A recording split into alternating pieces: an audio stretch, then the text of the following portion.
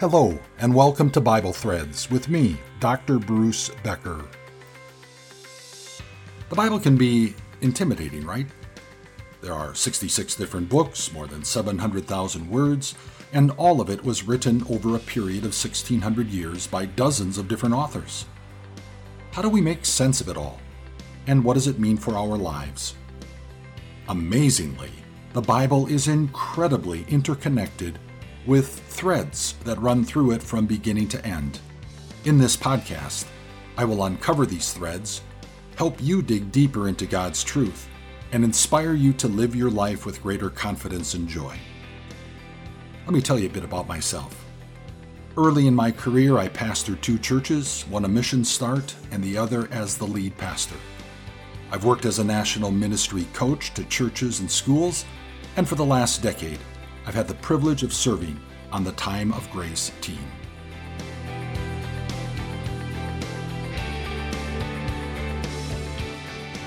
Today we begin a brand new series of shows that I've called the Grand Ands of the Bible, ANDS. In this series, we will take a look at pairs of Bible words connected with the word and. There are numerous pairs in the Bible that have significance both for our faith and our life. Because these grand ands occur often, they become examples of threads that run through the Bible.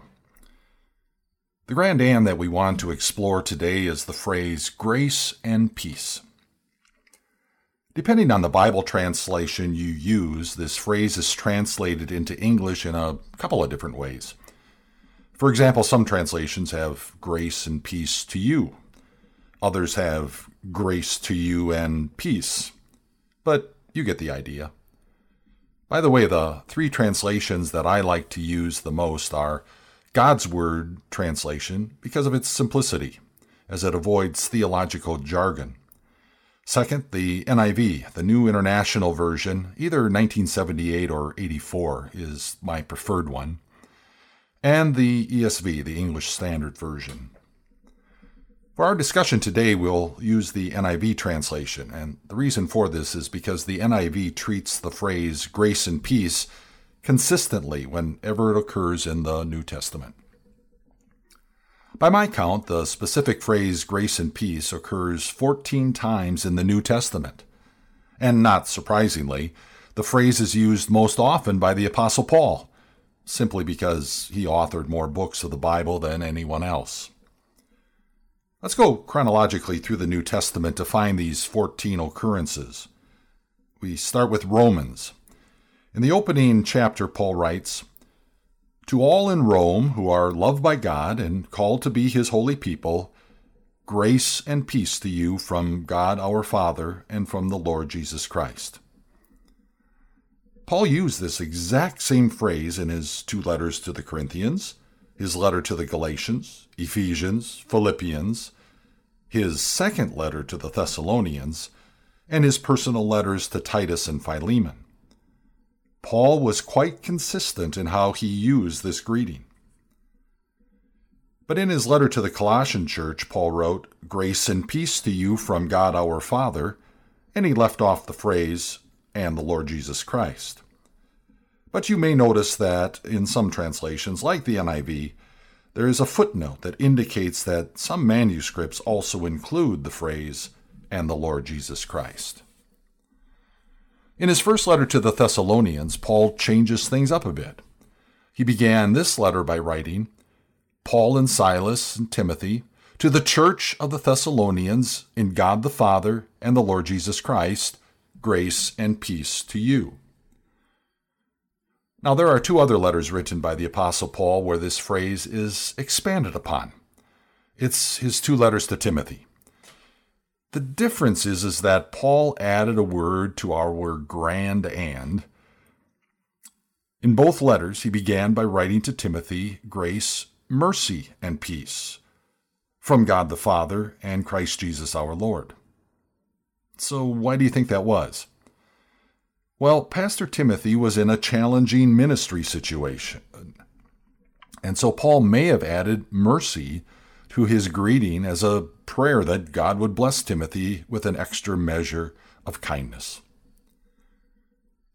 The other two New Testament writers that used this grand "and" were Peter, in both of his letters, and the Apostle John as he penned Revelation. Peter wrote in his first letter, "Grace and peace be yours in abundance." The same is true in his second letter. "Grace and peace be yours in abundance, through the knowledge of God and of Jesus our Lord." Did you catch that? Peter gives us a couple of interesting perspectives on grace and peace that we don't get from the Apostle Paul. Peter revealed that grace and peace are not finite or static. They can be experienced in increasing amounts. About 5 years ago, Bible scholar John Piper wrote an article entitled, "May Grace and Peace Be Multiplied to You." In this article, he shared his insights into Peter's words. I encourage you to do a web search for this article and read it in its entirety. "May Grace and Peace Be Multiplied to You" is the title. Piper identified 7 implications for us as Christians based upon what Peter wrote. I'd like to share those with you and have you think about them. It's also my sneaky ploy to get you to go find the article and read it yourself. So here are John Piper's 7 implications based on Peter's words. Number 1, grace and peace are experienced. Number 2, grace and peace vary in measure in our lives. Number 3, there is always more grace and peace to be enjoyed. Number 4, grace and peace are multiplied by God. Number 5, grace and peace are multiplied by God through human means. Number 6, one means of multiplied grace and peace is prayer. And number 7, another means of multiplied grace and peace is the epistle these words introduce, namely, Peter's letter. It's an insightful article by John Piper. Go check it out.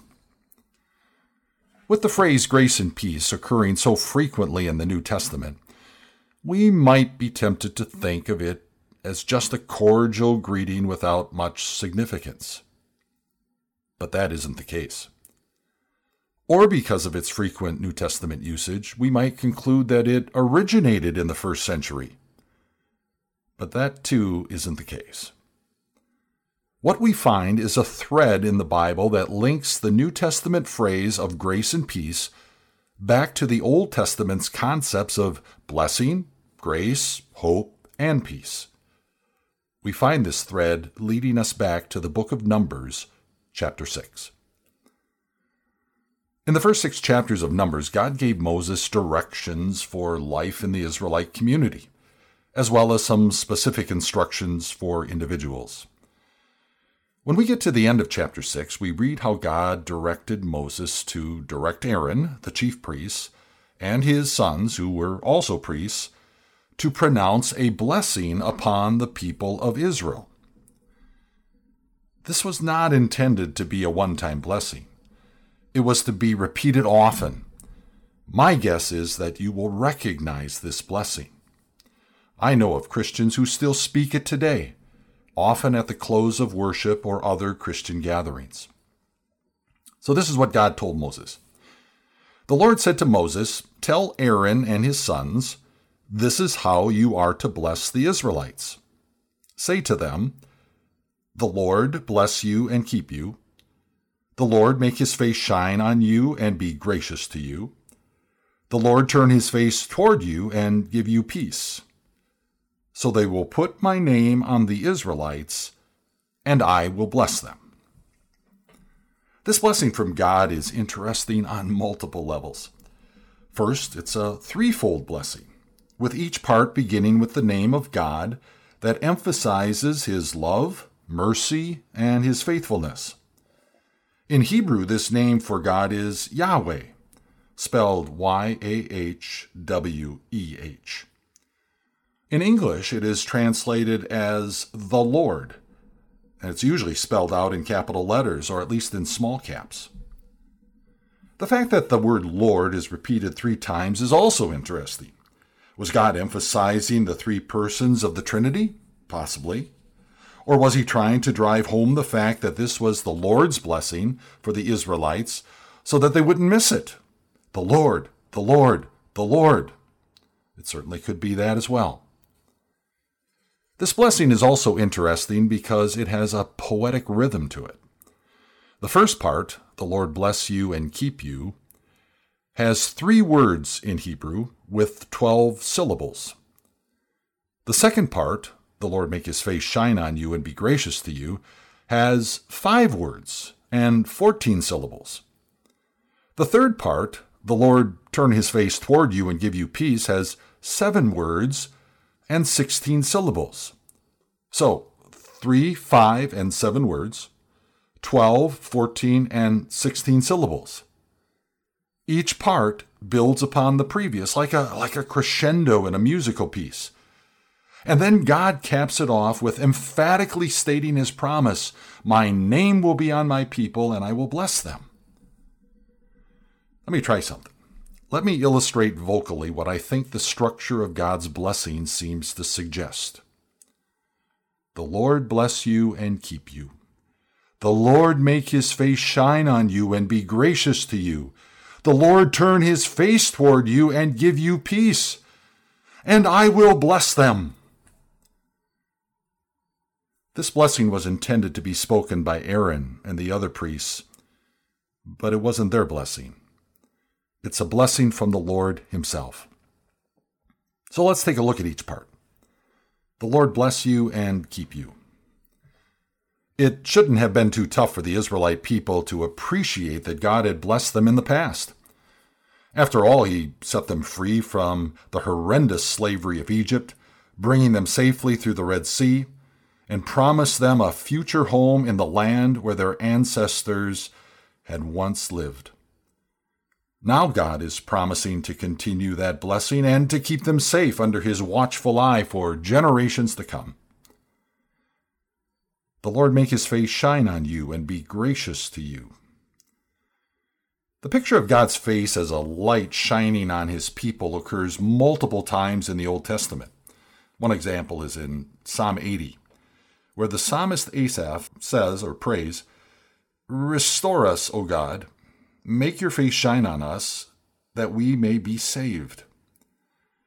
The promise is for God to deliver his people from their enemies and to be gracious to his people. Grace is an important theme in the Old Testament. God's grace is his own willingness to bless whom he wants to bless. God's grace can't be earned by people's obedience or lost because of people's disobedience. God's grace is entirely the result of his choosing. Isn't our God amazing because of his grace? The Lord turn his face toward you and give you peace. When God turns his face toward his people, he is expressing his love and affection. The Hebrew word has the concept of God raising his face in approval.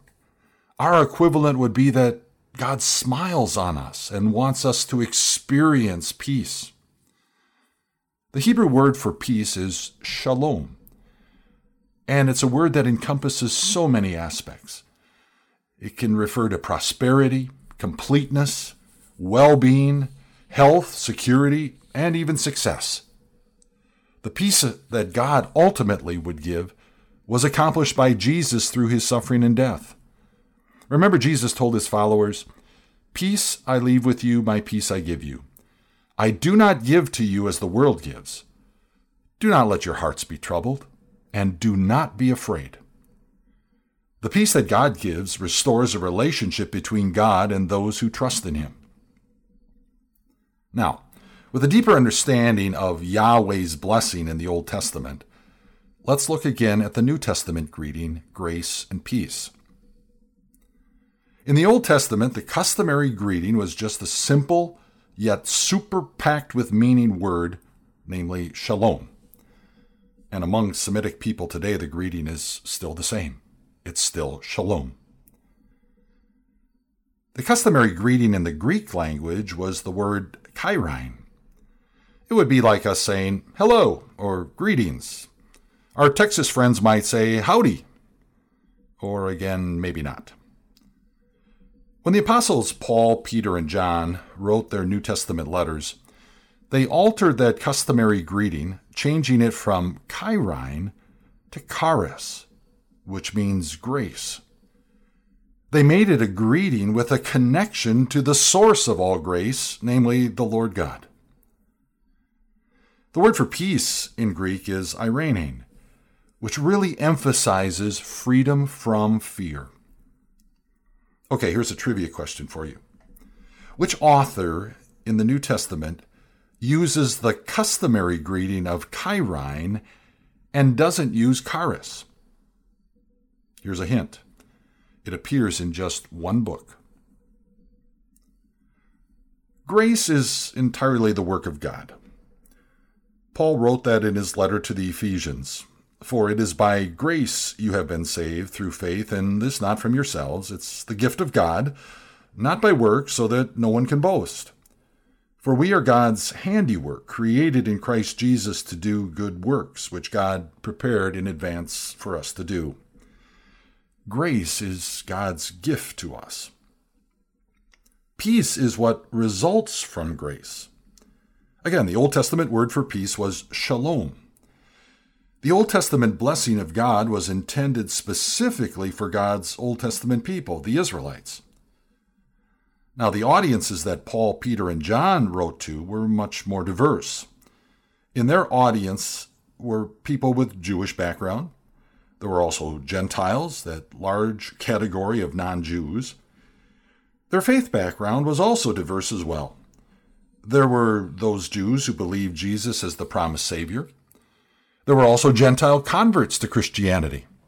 And there was another category of people who were called God-fearers, who believed in one God but were searching to learn more about Jesus.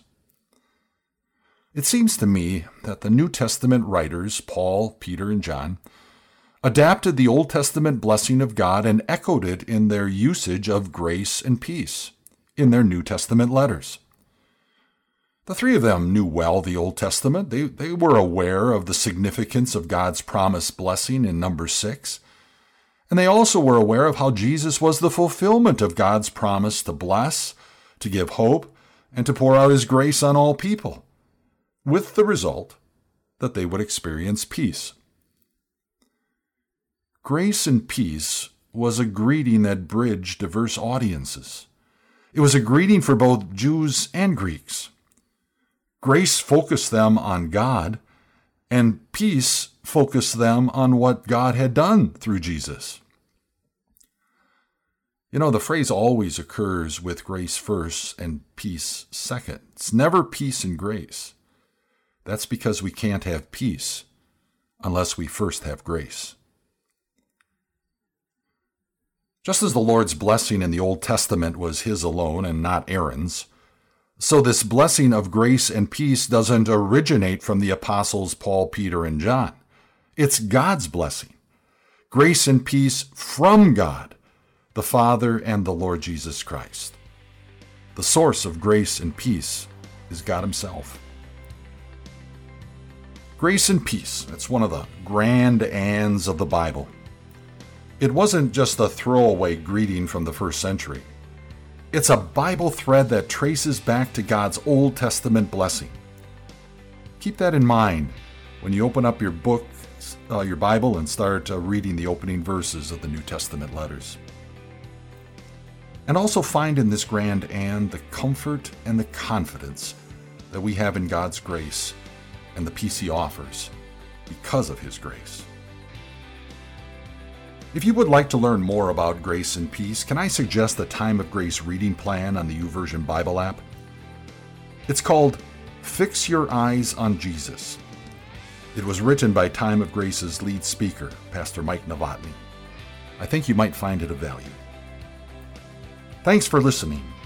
Join me next time for another show from our Bible Threads series entitled The Grand Ands of the Bible. This has been Bible Threads with Dr. Bruce Becker.